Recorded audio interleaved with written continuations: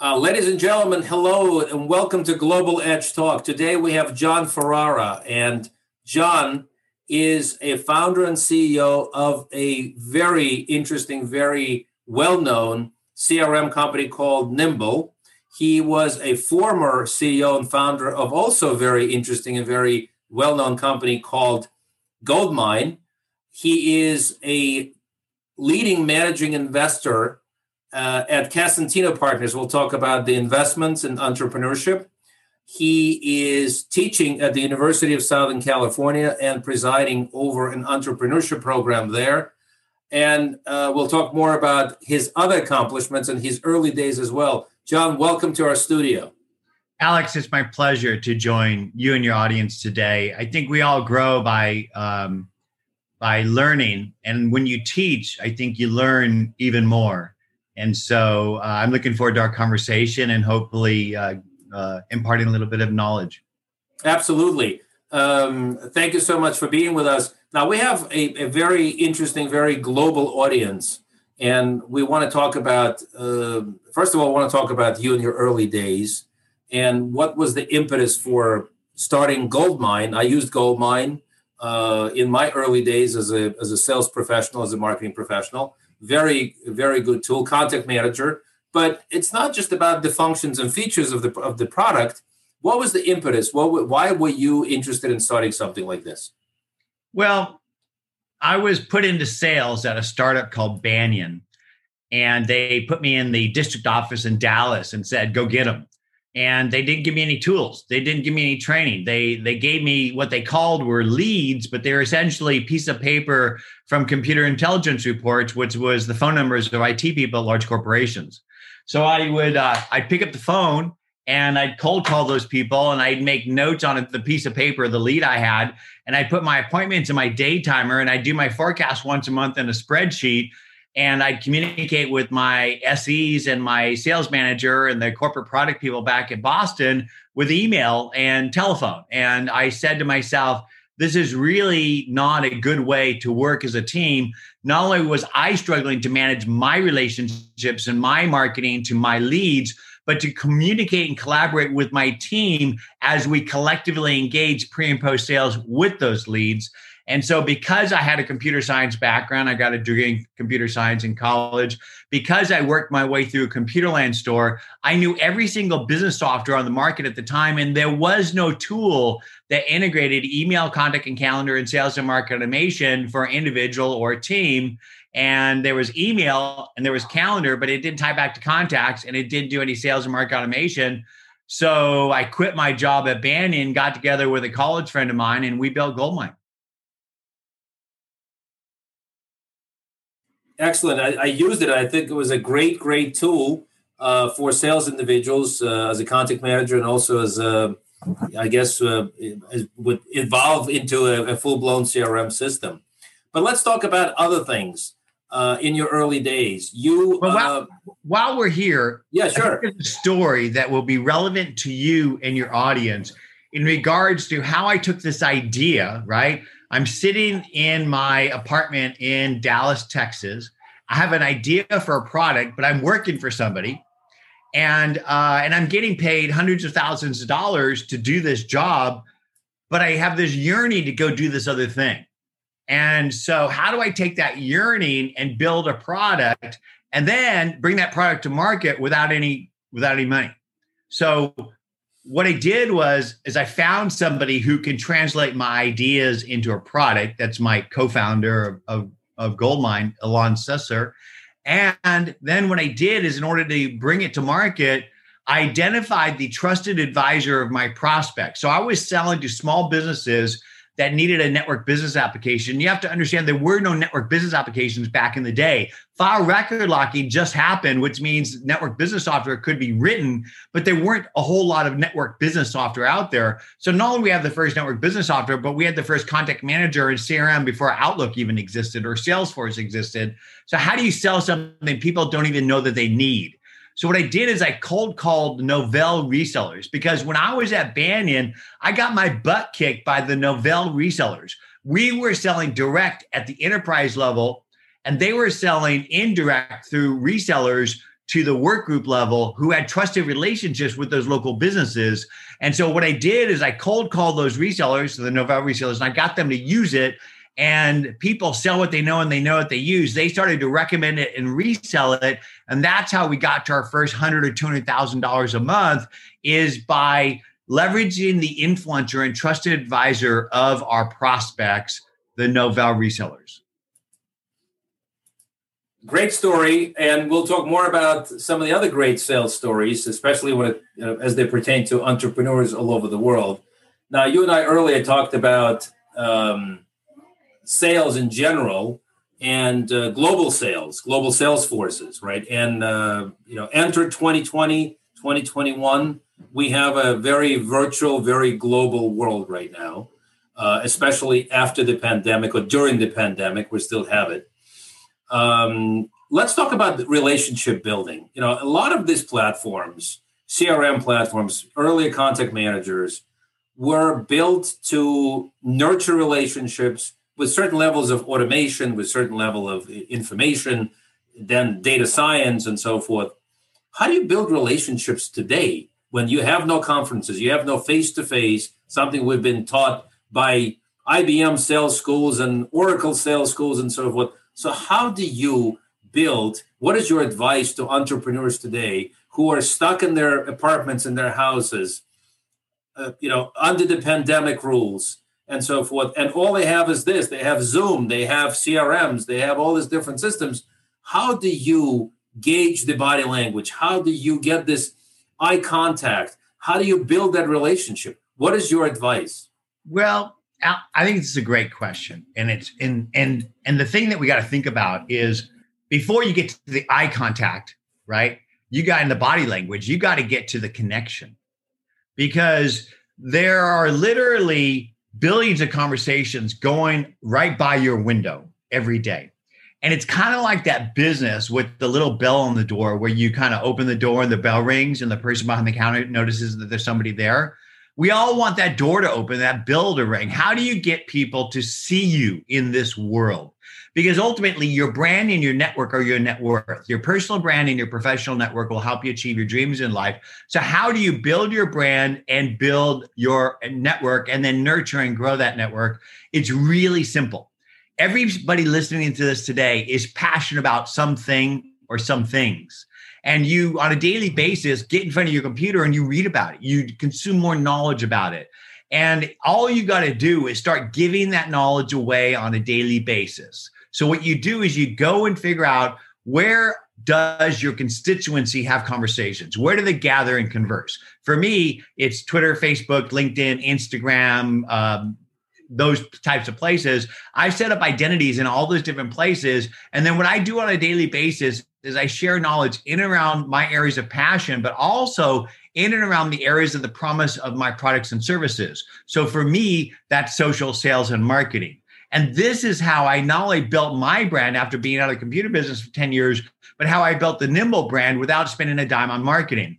And so what I did was I identified the top thought leaders and influencers in social sales and marketing. I would swim in the river and curate content that resonated with me. And then what I would do is I would share that content, hashtagging it appropriately, attributing their name, and then I would listen and engage for the people that would then connect and respond to this content and begin to reel in those connections and relationships, not to tell them how great I am or how great my products are, because guess what? Nobody cares about you or your products. They care about themselves. People don't buy great products. They buy better versions of themselves. And the biggest mistake you could make is when you do get a connection, you get somebody on Zoom, that you basically start talking about yourself or your products.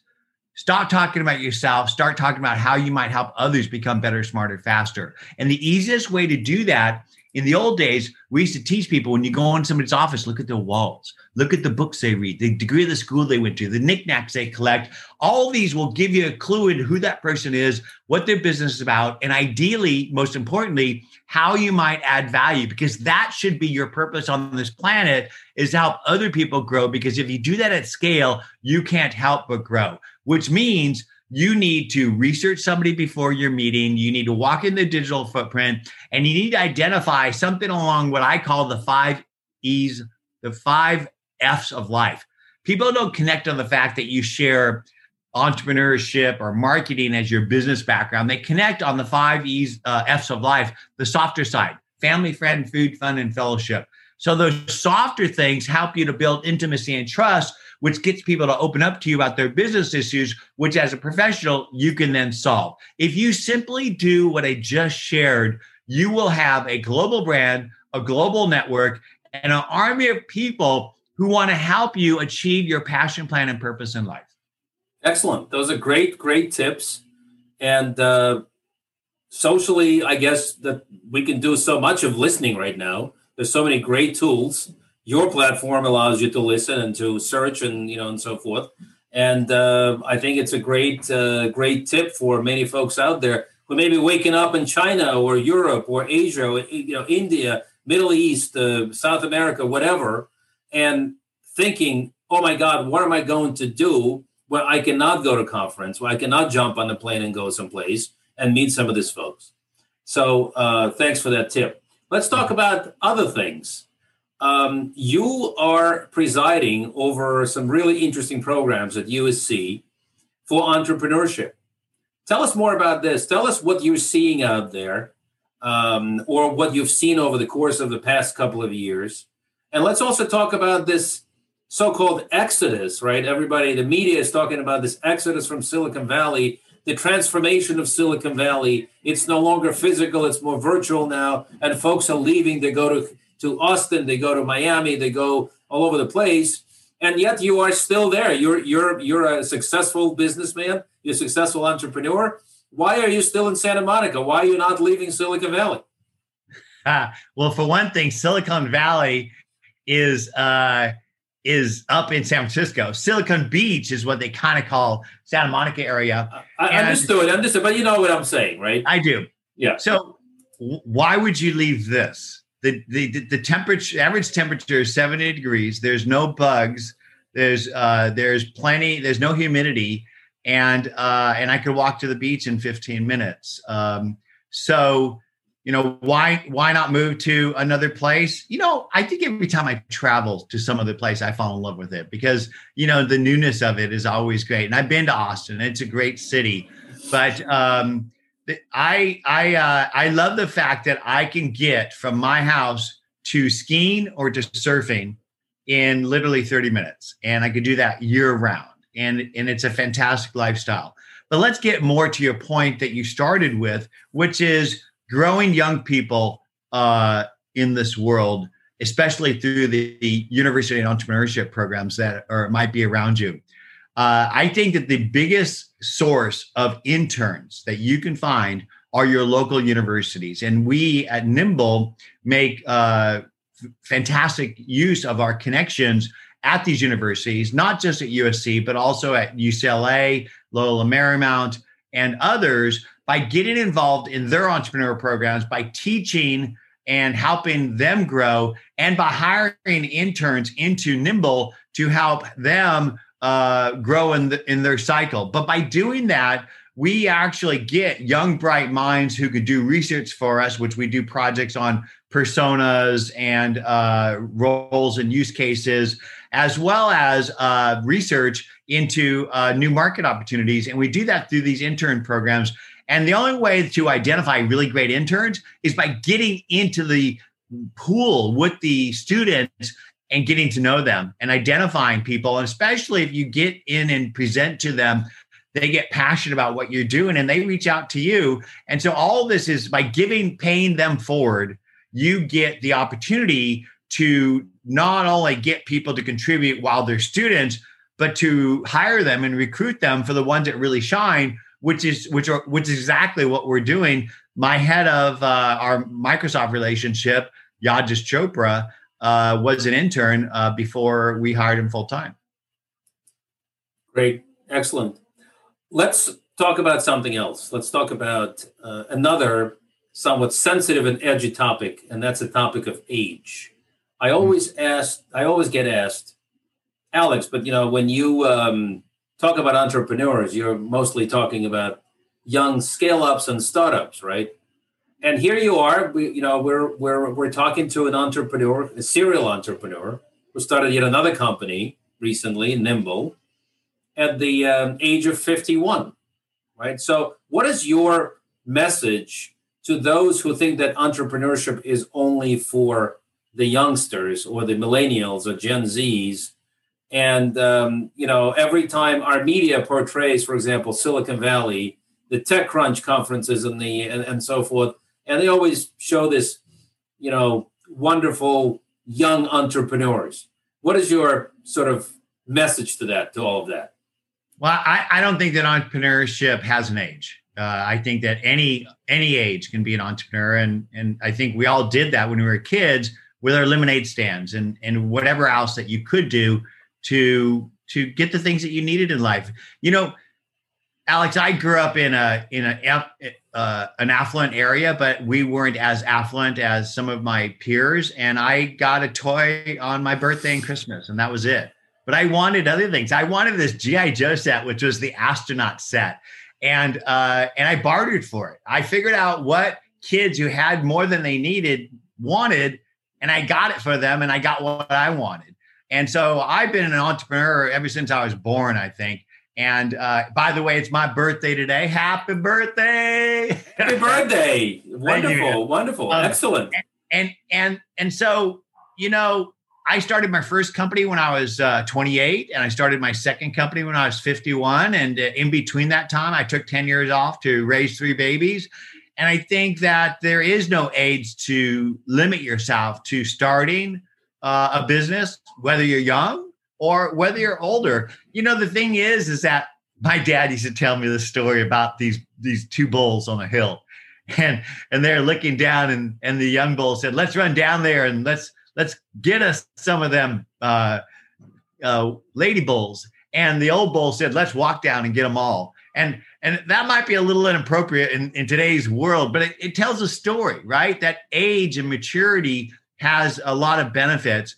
And I think that anybody listening to this today should not limit themselves on the ways that people define you. You need to define yourself. And so, I might sell Nimble one day in the next couple of years and take another 10 years off. And who knows, maybe I'm going to start another one when I'm 70. Excellent. Excellent. We also talked earlier about cultural differences and approach to selling, approach to marketing. You have a company that has installations all over the world, hundreds of thousands of clients that are using the platform from every continent out there. What is your take on how do you manage all of this? If you're using your platform or any other CRM platform or customer relationship platform, and you're a manager of a global sales force or global marketing team, that has different cultural, approaches, how do you manage all of this? Well, there's some interesting statistics about CRM usage. There's 225 million global businesses. Less than 1% use any CRM. I think that's a testimony to the fact that CRM's biggest cause of failure is lack of use. The second is bad data. Lack of use because you have to force people to use it. That's why they call it Salesforce. You have to force salespeople to use it. Bad data is because even if you force them to do it, the moment you type data into a CRM, that data begins to decay, and in some ways very rapidly. And so you're never going to be able to force your salespeople to use any tool, especially a CRM, which requires salespeople to type stuff in. No salesperson likes to type anything in. That's why they're in sales. They like to talk. Hopefully they like to listen. And so then you have to contribute on top of that, the difference in culture. Look, in Germany, they don't adopt social media in the same way that we do in the United States, let alone in the Netherlands or in England. So you have to sort of understand the culture of the countries, of the people you're selling to and the people who are selling for you, and to adapt the styles and the methods to the local businesses. All that being said, if you want to get somebody to use something, rather than telling them to do it because you want it, you should teach them how to do it because it's going to benefit them. People don't buy off on great products. They buy better versions of themselves. And I believe that if the CRM actually helps that person achieve their goals in life, whether it's building their brand in the network or hitting their numbers, then they're probably going to use it. And so don't overburden them with too much. Give them enough where they could actually to digest it and adapt, and teach them how it's going to benefit them. And if you do that, you'll get more adoption. Great tips and great conversation about this. What is your advice in general to an entrepreneur who is waking up today and wondering how they're going to grow their business, what tools they're going to be using, how they're going to get new customers? There's so many different platforms out there. There's just another platform just sprouted up called Clubhouse that's audio only. You probably heard of it. And, it's incredible. Everybody's clinging onto it, and everybody's just talking and talking and talking and listening and talking and talking and listening. And everybody's claiming, oh, I'm getting more customers. I'm doing this and so forth. You wake up today and there's just so much around you. There's so many tools. There's so many different instruments. And the question then becomes, how do I begin? Where do I begin with my ideas, with my product? How do I reach those customers, especially during the pandemic? What is your advice? Well, I've grown 2 global companies without spending a dime on marketing. And I've done it by mainly influencer marketing and guerrilla PR. And so it's more powerful when other people talk about you than when you talk about you. So the easiest way for you to grow your company is to build to identify the influencer of your prospect and build a pay it forward relationship with them and turn them into your evangelists, into your apostles, into your army. And so I shared with you earlier how I did that with Goldmine, was the Novell resellers and getting them to adopt it and use it. And then once that started to scale, where they sold to their base of customers and we wanted to generate net new leads, I then identified the business publications that my prospects and customers consume in order to be better, smarter, faster in and around the areas of promise my technology. So computer magazines, software magazines, et cetera. And I didn't go to them and say, write about Goldmine. I went to them and said, how can I help you write more stories? And they said, tell us stories about how people are using technology to grow. And I started telling those stories. And that's how Goldmine got more awards and more print than all the other products combined. Fast forward to Nimble. When I started Nimble, there were no resellers per se to go after because it was really cloud-based and people were self-adopting the Find, Try, Buy ecosystem. So what I did is I identified the influencers in and around the areas of promise of my product. So thought leaders in social sales and marketing. And as I shared before, I built identities and started to share that content. And then I would listen and engage with the people that adopted it, that bid on the content. And I started building relationships one conversation at a time. And you will not believe what can happen if you diligently share content on a daily basis, ideally hourly, and you're hashtagging and attributing the names of the people you're sharing it from, and then you listen and engage, and then you do these one-on-one conversations where you prepared before the meeting, and you open up the meeting by asking an opening question, and you just listen for 30 minutes, and then in that listening, you find ways to add value, and you add value. They can't help but basically say, John, tell me about you and what you're doing, how I can help. And that's exactly how we were able to build the Nimble brand and to grow and scale the business. And so when you start talking about how do you take an idea as a dream, as an entrepreneur, and bring it to market, storytelling. And the best story to tell is how other people can grow.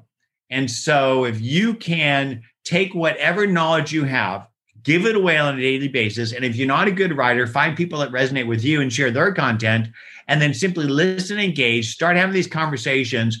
Not only will you get conversations with prospects and customers, but you'll build a sustainable garden around your business. Now, what do I mean by sustainable garden? My wife is a landscape designer, and she brought me out in the yard the other day and showed me a monarch butterfly caterpillar. And I said, what is this monarch butterfly caterpillar doing in her yard? She said, I plant milk thistle in order to attract the monarch butterfly caterpillar so it would eat the aphids And this creates a self-sustaining garden. I said to myself, isn't this what I have to do to build Nimble? And it's not just prospects and customers that I need to attract. For me, it's editors, analysts, bloggers, influencers, third-party developers, investors, advisors, and their influencers as well. So how do I attract all these different people? You do it through content and conversation. You get out into the digital social river. In the middle of the river, you have these conversations, and I call that the 5 E's of social business: educate, enchant, engage, embrace, and empower. And so if you just give away knowledge to educate people, that is enchanting, and you engage them and embrace them with the intent to empower them, help them grow, you can't help but grow. But this is the problem you're going to have.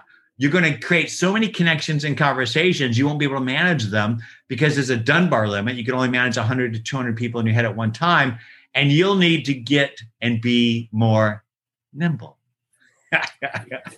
John, and with that, I want to thank you for this amazing conversation. A lot of great tips for our global entrepreneurs. A lot of great stories from your life, from your career, your journey. I want to invite you to be in our program again in the near future. And thank you so much. Awesome, Alex. Thank you so much. I appreciate it.